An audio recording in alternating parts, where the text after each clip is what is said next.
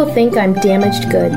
I'm worried about losing my job. Will I ever get a transplant? I want to see my children graduate from college. How can I afford this? I don't want to be a burden. I'm afraid. I'm overwhelmed with information. Sometimes I wonder if I'll ever fall in love and get married. I just want to play with my friends.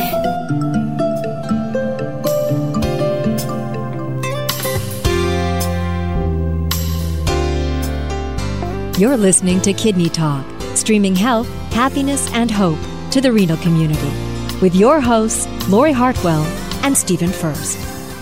Today we're going to be talking about a very important issue, how to prevent, identify, and dispute medical billing errors. This can be such a difficult topic, especially when dealing with a health issue, but it's so important. Today we have Lisa Zamowski. She writes for the Los Angeles Times Consumer Healthcare column called Health 411, as well as WebMD's Health Insurance Navigator blog.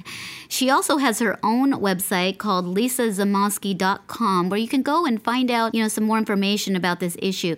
But we're so excited to have Lisa here with us today. So we have so much information to cover. I'm going to jump right into the questions. So, Lisa, what is the most common billing error? There are a number of them. I think some of the things that people should look for are certainly things like additional services that weren't provided. A lot of times there are different procedures or supplies or medications that a patient never got that can show up on a bill. If you've been hospitalized, I think really hospital bills are probably the most notorious when it comes to billing errors. So I think that if you're looking at a hospital stay, it's something that you should really be aware of going in.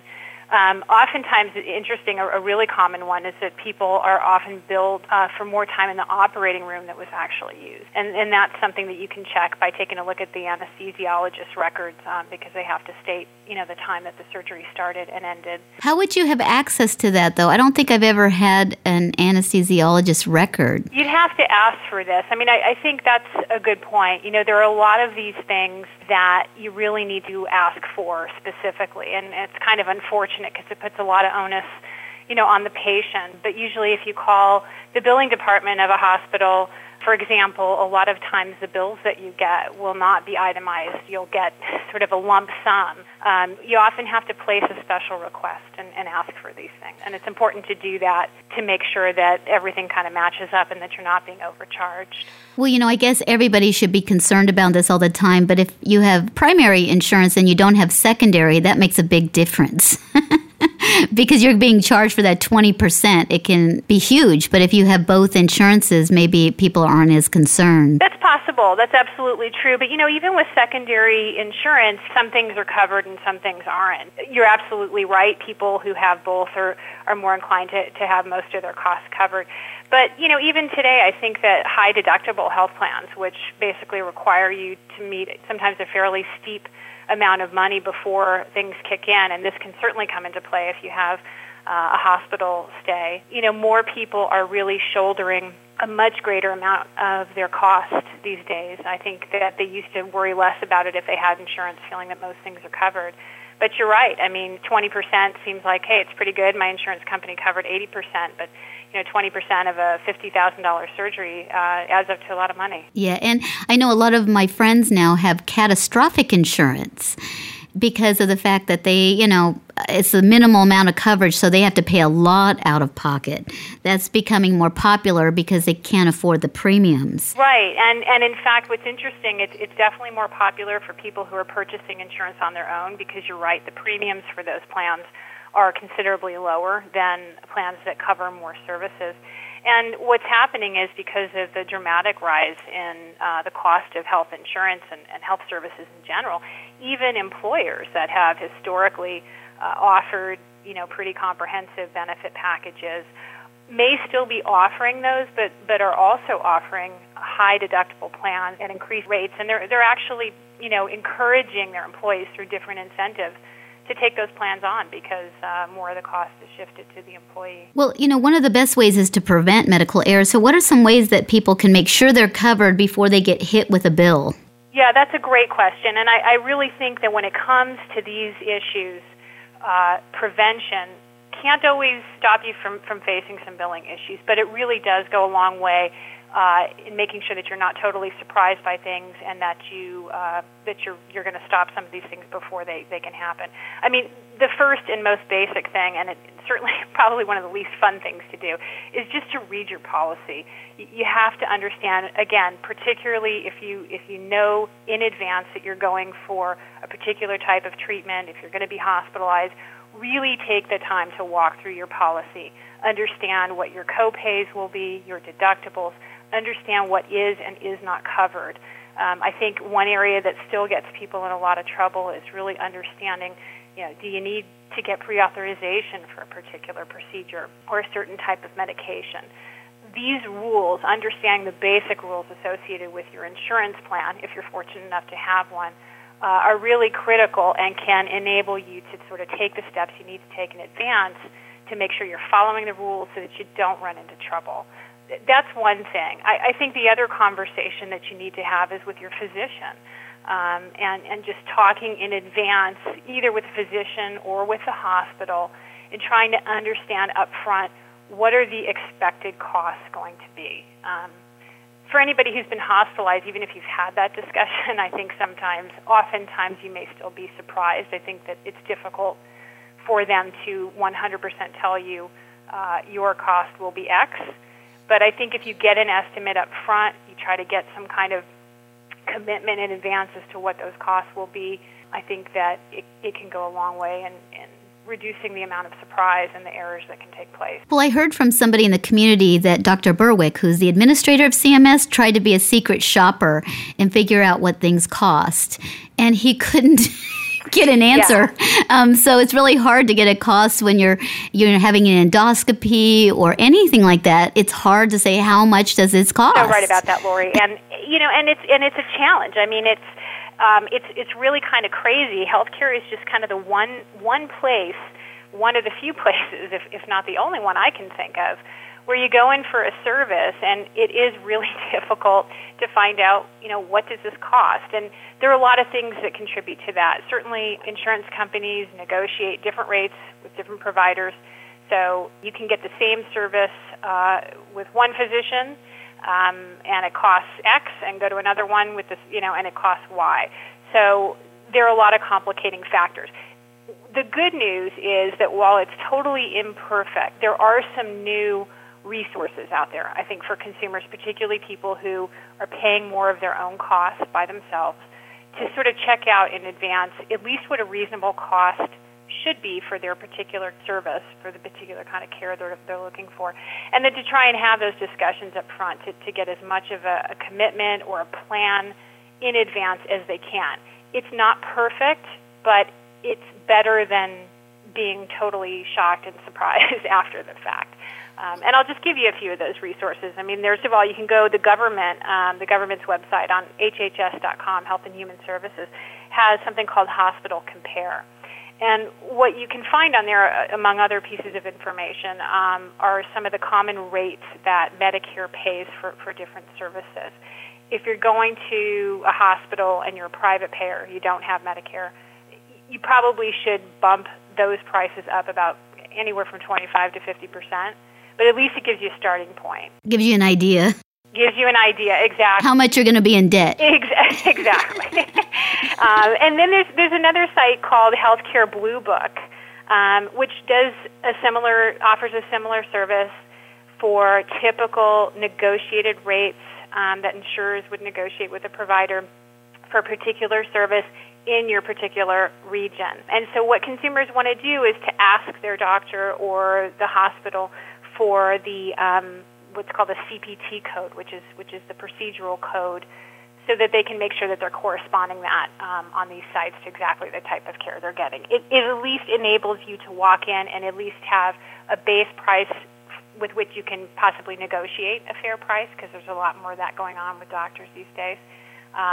and gives you an idea of what's fair and what's reasonable. Yeah, because I know one of the things, too, is I've found with I'll be seeing a certain physician, and then they actually contract with insurance companies. And then sometimes they just don't contract with that insurance company anymore. And you have an attachment to that doctor, and then you realize that, he's out of network all of a sudden because, and it is. It's sad because I get attached to my physicians. I don't want to ever switch if I don't have to, especially when I've created a long-term relationship with a physician. Yeah, and I think that that's really common. I mean, we really do get attached to our physician, and particularly if you're dealing with a chronic illness, you do form these relationships. They know your case, and you don't want to move. But, you bring up a really excellent point, and I think it's particularly important now because we are in the time of the year when people who get their insurance at work and people who have Medicare are entering into an open enrollment season, a time when they are going to hopefully take a look at, and make choices for the upcoming year about the plans that they'll get. And it's so important, among many other things, to really take a close look at your provider, the provider network. They do change. And you can go onto your insurance company's website and you can check oftentimes to see if the provider's on there. But I always encourage people to pick up the phone and say to their doctor's office, I have Aetna U.S. Healthcare, and this PPO plan, are you still accepting patients? Again, if they're not, it puts you potentially in the difficult position of having to change doctors. But I think at least you have that information up front. You can make a choice rather than going to that doctor, assuming that he or she's in network, and then getting socked with this huge bill afterward because the whole thing has to be paid out of pocket. Well, I know for myself, too, my insurance changes quite a bit. It has in the last 20 years, like somebody becomes my primary. When I started dialysis, I was transplanted in February, but a year prior to that, I was eligible for Medicare. And so I still had private insurance. And I had to go around and make sure all the administrative offices of physicians and everything had my primary care and my secondary Medicare. And it's crazy how often they just assume Medicare was my primary. And, it's like you have to put like the number 1 is my primary and this is my secondary, or it just makes billing a nightmare. It does. And, it's interesting, actually. I talked the other day with a contact of mine at one of the medical billing associates. That's sort of a growing business these days to help people deal with their bills. And I know that, for example, you're right. I mean, for people who are dealing with kidney disease, if you require dialysis or you've had a transplant, as you have, Medicare comes into the picture, but at least I believe it's for the first 30 months that you're covered by Medicare. If you have private insurance, your private insurance is primary. And you're right. You can't assume that the billing offices of either a physician's office or even a hospital knows that. And it's, again, I think, unfortunate that consumers have to think about so many different things. When you're sick and you're going to get care, your health condition is really the primary thing on your mind, right? And it's a lot of energy to think about it. But to the extent that you can have these conversations up front, contact your the billing department up front, and make it clear, this is primary, this is secondary. And the other thing is just to make sure that the information they have for you, your address, your billing address, is all accurate, because these kinds of little clerical errors can cause lots of billing problems. It's like preventative medicine, preventative billing errors, because all of this is prevention, so you don't get a stack of bills in the mail, especially when you're having a lot of procedures that just, it's fearful whenever, pretty much nowadays, whenever you get any mail, it's never any good news. I mean, you get good news by email or something like that. So, I don't know about anybody else, but unless it's my birthday, I dread going to the mailbox. And then to get a stack of bills on top of it when you're not feeling well, just because they didn't have the right information is crazy. One of the things that I try to do, I'm not great at it, but especially when I'm going through a lot of things, I try to create a file of the current bills that are happening, and then I'll kind of archive them later. But I basically open it up and then put it in a folder. Because you need to keep track of these bills. Yeah, kind of going along the theme of preventative preventative billing, I guess as you said, which I think is a great point. It really is like preventative medicine, is to set up for yourself, again, particularly if you know you're going in for some kind of a procedure, or you're going to be in the hospital, you have to anticipate that you're going to get a slew of bills coming to you in the weeks and months, following your care. So set up a system, whatever it is, even if you, as you said, just take a manila folder and label it bills, hospital bills, and just throw everything in there. That way it's all in one spot. You don't have to go searching around the house for different items. And I also recommend to people, because you are not feeling well, because these issues can be so complicated even on your best days, if you have a friend or a family member who is pretty organized and is willing to help you, ask them if they can just sort of take this on for you. Can you help me organize this stuff? Can you help me keep track of this? Yeah, it can be daunting. Definitely can. Well, I had a situation, I don't know if it's very common, but I was in a hospital that I go to frequently. It was a network hospital. I actually, was unconscious with a pretty bad infection, and they called a specialist in, an infectious specialist in to see me. And, I never knew she saw me, but I found out later she wasn't in my network, and I got billed. And, I never even knew she saw me, and I was in a hospital that was in my network. So, I ended up fighting it and being able to get my insurance to accept, but it was so much work. Is this common? It is common, actually. This is one of the items that really end up coming back to bite people after they get out of the hospital. And it is an issue really for your insurance company. Your insurance company has engaged in a contract. They have a legal binding contract with that hospital to accept their rates for particular types of care. And particularly in a situation, really, even if you weren't unconscious, it's pretty difficult to control who comes to see you. It's not reasonable to say to every provider who walks into your room, are you in network with such and such insurance company? Oh, you're not? Well, then you're going to have to leave. I mean, that's just not reasonable. And if you're unconscious, clearly there's not a whole lot you can do. I think that a lot of insurance companies, it's my understanding, recognize increasingly that this is their responsibility. You've done everything that you can do.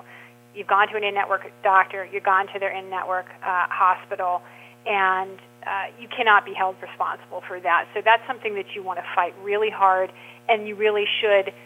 The onus should be on your insurance company to take care of that with the hospital. So should the situation be where you should contact your insurance company and explain the situation, because it took me a little bit longer, but I went to the physician, look, this isn't right. I should have went to the insurance company and said, I'm getting this bill. I was in the hospital, and fight it that way? Yeah, I think talking, again, going back to the issue of prevention, to the extent that they have control, it's a good idea ahead of time, perhaps just talk to your doctor and say, look, you're in network. I've chosen a network hospital. I know that it can be a problem that non-network physicians come to see me during my stay. I'm letting you know up front who my insurance company is. To the extent that you can help me with this, you got to, try and manage this. I'm not sure how reasonable it is for him or her to do that, but I think it's important to have that conversation. But from that point, if you're billed for an out-of-network provider, I would go to the insurance company because, as I said, they are the ones who hold the contract with that hospital. They have negotiated a rate for particular types of care. The hospitals agreed to that. And so then to send non-participating doctors into your room and to charge you, an unnegotiated rate for that is just not reasonable. I think that the onus should be on the insurance company that has the relationship with the hospital to work that out with the hospital. Now, does it always work that way perfectly? No.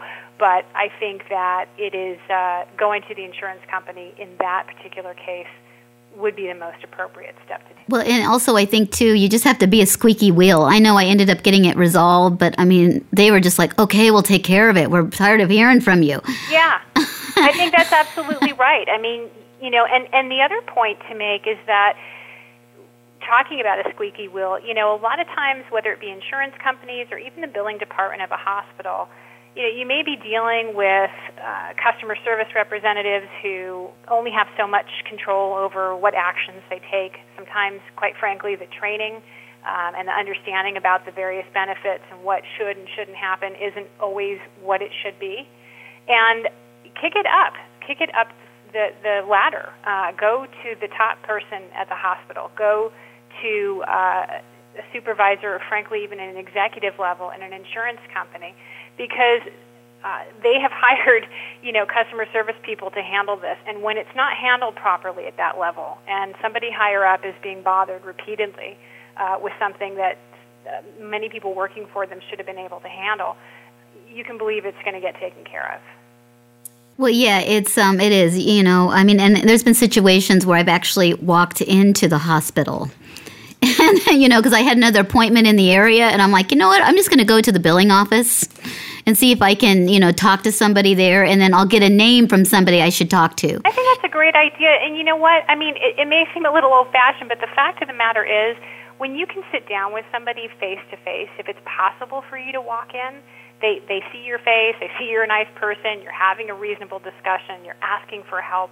I only think that can help your situation. Yeah, it's hard, it is. When you get in front of somebody, it's hard for them to say, go away. And you are a customer of the place. Patients forget that, but they're customers. People are providing a service because we have insurance, and they kind of forget that, like, oh, they're doing us a favor. No, they're working for us. It's sometimes backwards. Is there a timeline when you're supposed to get a bill? Or is it just by the end of the year? Because I've had situations where I've seen somebody, and then like 10 months later, I get a bill or a copay. Yeah.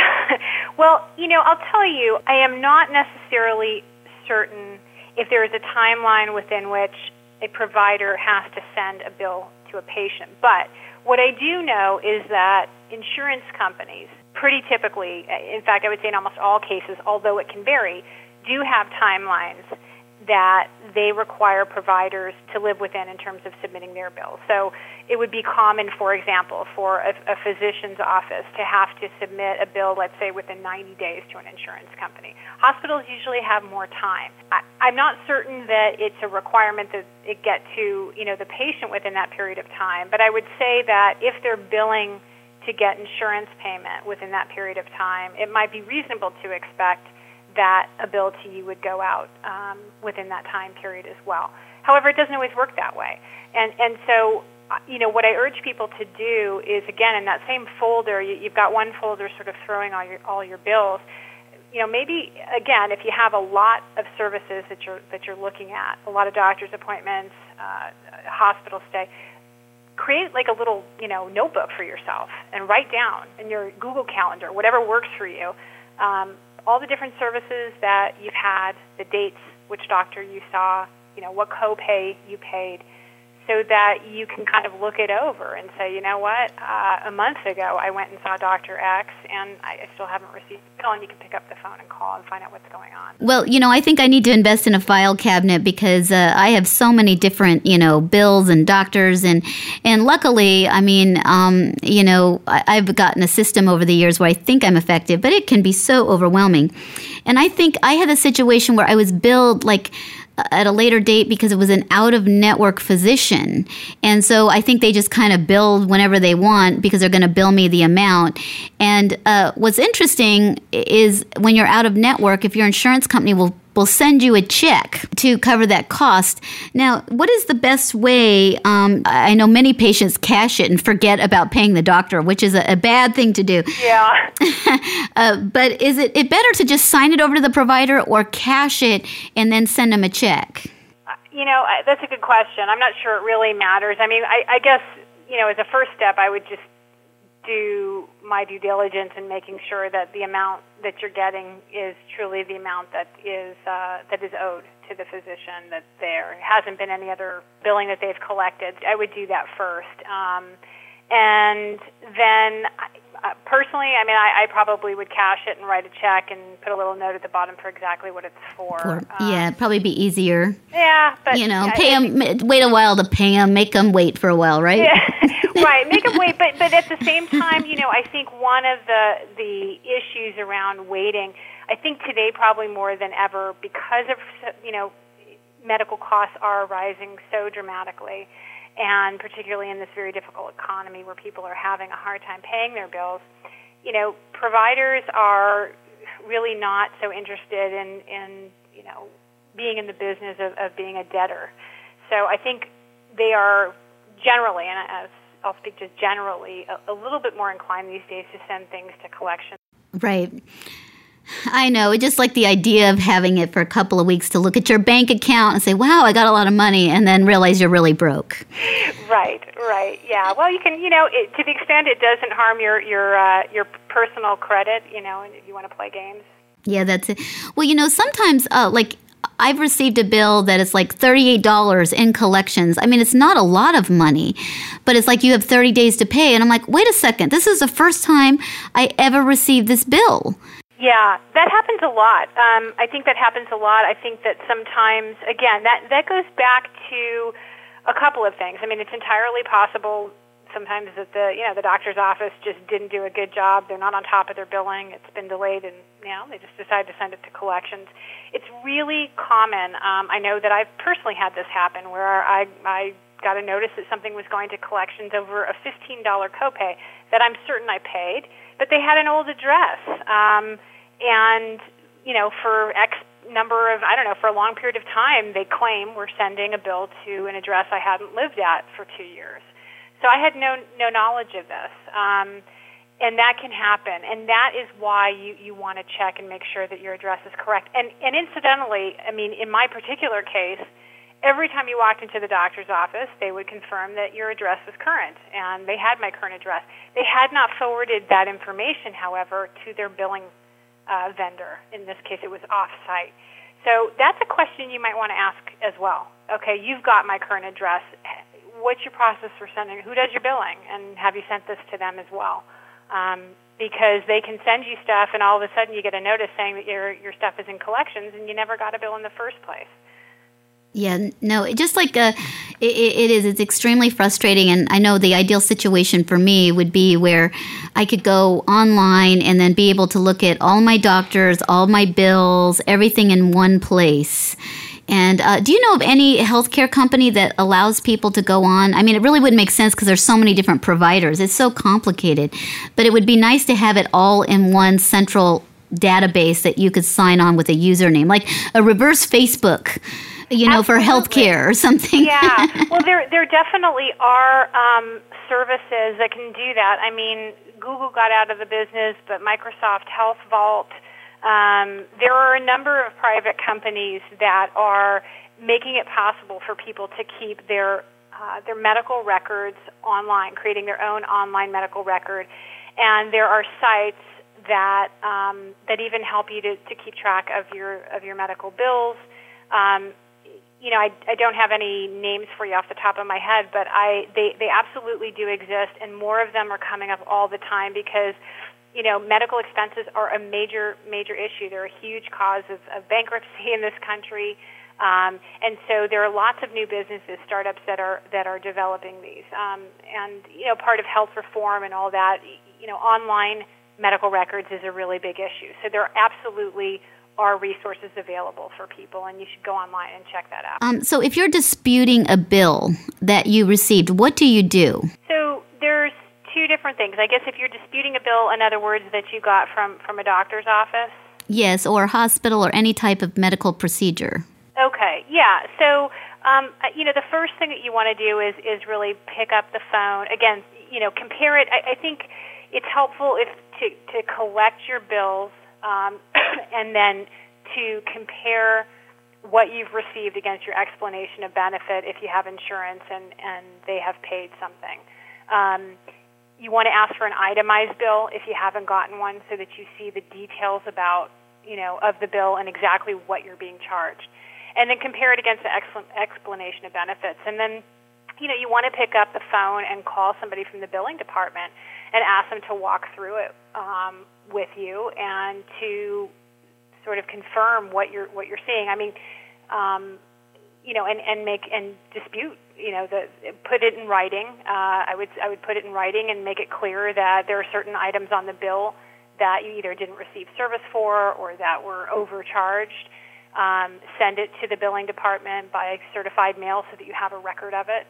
and work with the billing department that way. And again, don't be shy about sort of kicking it up the ladder if you have to, if you're dealing with a hospital and you're not making headway with the billing department. Well, one of the things I've done too is I basically, every time I call them, I log it. Yes. And who you spoke to, what name. And so you basically showing a record that you are trying to resolve this and they're not communicating back with you. That's exactly right. You absolutely want to start building a log. You're building a case demonstrating, as you said, the efforts that you're making to pay your bill in a fair way, to pay what you owe. And you want to keep track of everything, who you talked to, as you said, the date that you spoke to them, what you were told. And that's information that you can use if you have to go further with your complaint.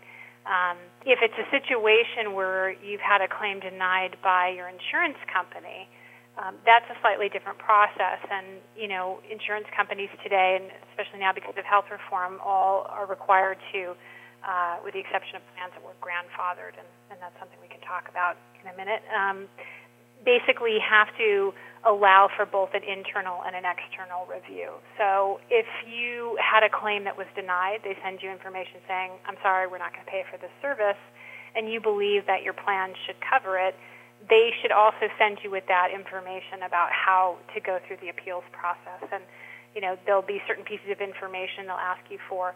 And I think really important for people to be aware of is that there's always going to be timelines. There's going to be a time limit, so you've got to pay attention to what those are and get your information on time. And so the first step is that will be reviewed internally at the insurance company. If they then deny it again and you feel that you should be covered, you can apply for an external appeal, which will be, a third party basically will take a look at your case, and in a lot of states that's your state insurance department, and then we'll make a ruling, at that point. Well, one of our members, or a friend of mine, had a situation where the insurance company was billing her. It was up to $300,000 for she was getting a new protocol to get a transplant. And basically, the center was administering the protocol. And basically, I guess they hadn't provided the insurance company with enough information that this was a necessary type of treatment and it had enough studies around it, that it was actually a viable procedure. And so it took her forever, but she ended up finding somebody to help provide the documentation after the fact to get out of the bill.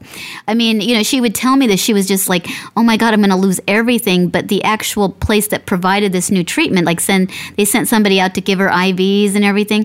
They hadn't recorded the information properly, the actual insurance company. And she thought, everything's being taken care of, until she was hit with the bill. Luckily, she was able to resolve it by the appeals process, getting, the information that they required, and was able to reverse that. But, she was just devastated.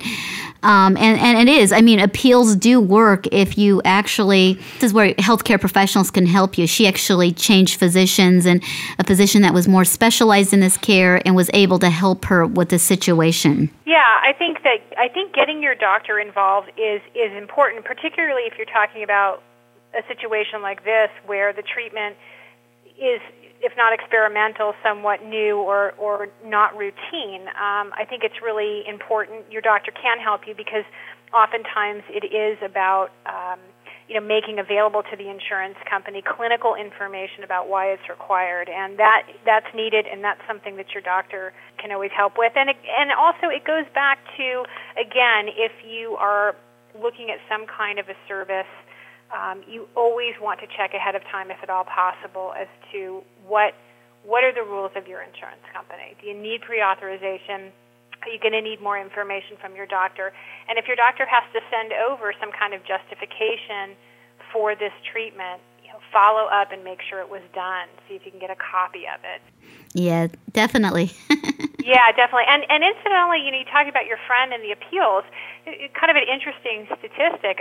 This came out earlier this year from the Government Accountability Office, and what they found was that I think as much as 59% of health insurance appeals to fight a denial of coverage did result in the insurer reversing its original decision. So you have a really good chance of reversing a decision. So it is also important to remind people, don't just take it at face value. You absolutely should appeal the decision if you feel that you've been wronged because, one, because it's the right thing to do, it's a fair thing to do, and two, it actually works. Yeah, I mean, it goes back to being the squeaky wheel, huh? I mean, it's so much work, and I mean, it's like, I think I would rather go to the dentist than deal with medical bills. I mean, and then you have to go through that automated phone system, and I start yelling at it because I can't get to the person I want, and I just, I know it's causing my blood pressure to rise. It's making me sick to deal with it at times. So well, and so that's a good,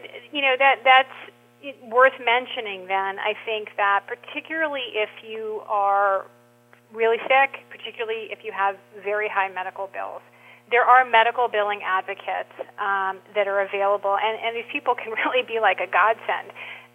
You basically hand over all of your information, and they will really take a close look at your bill to make sure that you have been billed accurately so that there are no mistakes. They can negotiate on your behalf, and they really have oftentimes a pretty high success rate in lowering bills. And so I'll just mention a couple of companies. Health Proponent is one company that works with consumers. And it's the consumer arm of Health Advocate, and that's important for two reasons. And the other one that deals with the patients can go to is Medical Bill Advocates of America. Those are two big ones. They charge in different ways. Some of them do a flat fee. Oftentimes there's a 20 or 30% charge off of the amount they save, which sounds like a lot of money. But if your bills are high, I think at the end of the day, you probably, in most cases, you're going to end up saving yourself some money. The other thing that people should be aware of is if you get your insurance at work, increasingly employers are recognizing exactly what you're saying, that these kinds of issues make their employees sick. They take up a huge amount of time, and all of this can impact your productivity at work. So a lot of employees are now contracting with these health advocates, health billing advocates, or just advocates in general that help kind of navigate the entire spectrum of the healthcare system, from dealing with your bills to helping you find the best nursing home for your mom. And if your employer offers this, it is one of your benefits, and usually totally free of charge to you. So if you haven't heard about it, but you have comprehensive benefits through your employer, definitely ask your Human Resources Department if they have something like this, because it's a great service. Yeah, I know it would be very helpful in situations, because sometimes, you just like, who do I call? And, even with pharmacies now, I mean, especially if you have a transplant, I have a specialty pharmacy for my transplant meds, and then I have to go to a regular pharmacy. And I find that it's so difficult. You're always on the phone trying to resolve something, or you haven't received something. So it can be quite daunting at times. Yeah, it really can. And that's why if you, again, it is worth at times, if you've got a lot going on, and particularly if your bills are high, I think that there are definitely cases where it's very much worthwhile to contact a billing advocate and get that kind of help. I mean, they sort of take it off your hands and just deal with it for you. And that can be valuable not only financially, but I think on an emotional level as well when you're feeling sick and you're scared about the cost of your care, which can be so high in many cases. Well, and one of the things, too, is like the worst thing in the world, but, it happens for a variety of reasons, is if you've gone to collections. And that could be because you avoided taking care of things, or you just don't have the money. Can you explain a little bit how, even a $25 charge that you just think, oh, it's not important, if that goes to collections, what that can do to you? That's such an important point. As I said earlier, I think that providers today really are sending outstanding bills to collections increasingly because they just don't want to carry the debt. And when they sell it to a collector, they only get pennies on the dollar, but they at least are getting some money back, and then they can close it out. So a couple of things. I mean, you definitely do not want something to go to collections. There's been so many stories, and maybe you've read some yourself even in the media, about people who had no idea, and this goes back to just having never received a bill, that they had, a $30, $40, outstanding medical bill. Maybe they never got it. And then they're trying to get a mortgage, or they're trying to buy a car, or in some cases, even if you're looking for a new job, they may look at your credit report and are surprised to learn that their credit has been dinged because of this outstanding medical bill. It's so important. Your medical bills really have far-reaching impacts in so many different areas of your life. So a couple of things. Again, I'll start with prevention. Get ahead of the problem. If you have large medical bills, it is a totally common and understandable reaction to just sort of put your head in the sand. It's stressful. But that's really the wrong thing to do. You want to call your provider, your healthcare provider, or the hospital. Let them know right away. I've got big bills. I know up front it's going to be a challenge for me to pay them. Let's talk about a payment plan that I can afford. You want to be clear with them that you're committed to paying this, that you're asking them to not send this to collections. And then once you set up a payment plan, you got to really stick with it. Make sure it's one you can afford, because if you miss one payment, you can bet that a lot of providers are just going to send it straight to collections. So that's one thing you can do. Get ahead of the problem if you know the bills are going to be big. In some cases, collectors will contact you before they've reported your case to the credit bureaus.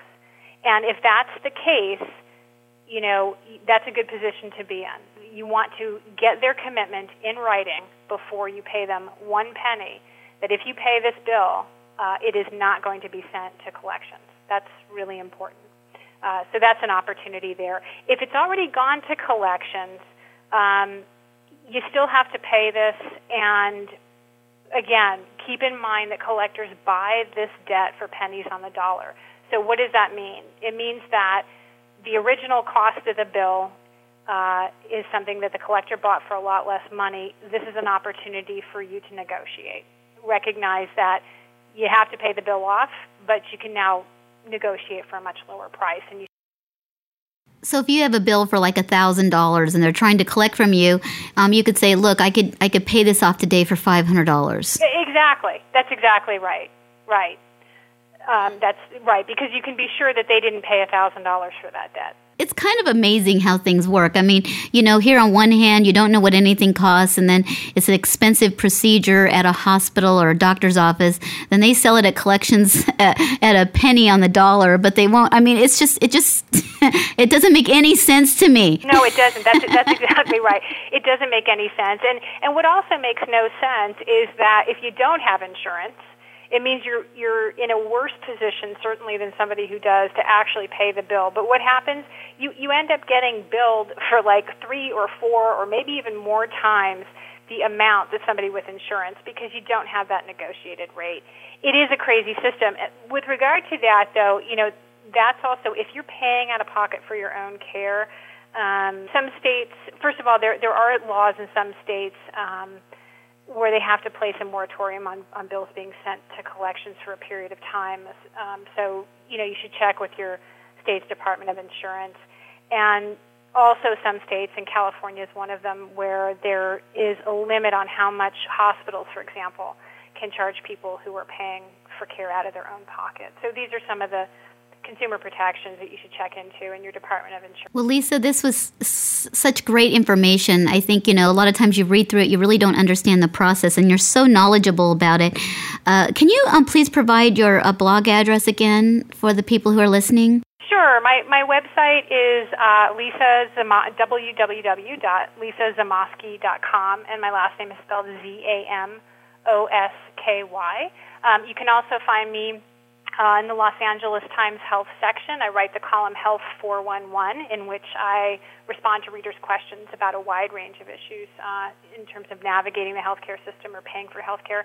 And then you can also find me, I write the Health Insurance Navigator blog for WebMD. And so you can find me at any of those places. Well, navigation is so important, and thank you so much for helping us navigate this crazy system. I mean, it's, you almost want to ask for an extra prescription of Xanax when you're at the doctor, don't you? I know. Okay, well, thank you so much, Lisa. This was great. Thank you. Bye-bye. We can control our own destiny. We can take charge of our health and ask questions about our medical options. We can form partnerships with our healthcare team. We can take steps toward self-improvement. We can be sensitive to the impact of our disease on our family. We can sing, dance, laugh, and enjoy our lives. We can appreciate today and look forward to tomorrow. We can help and support our fellow patients. We can pursue our hopes and dreams. We can make a difference.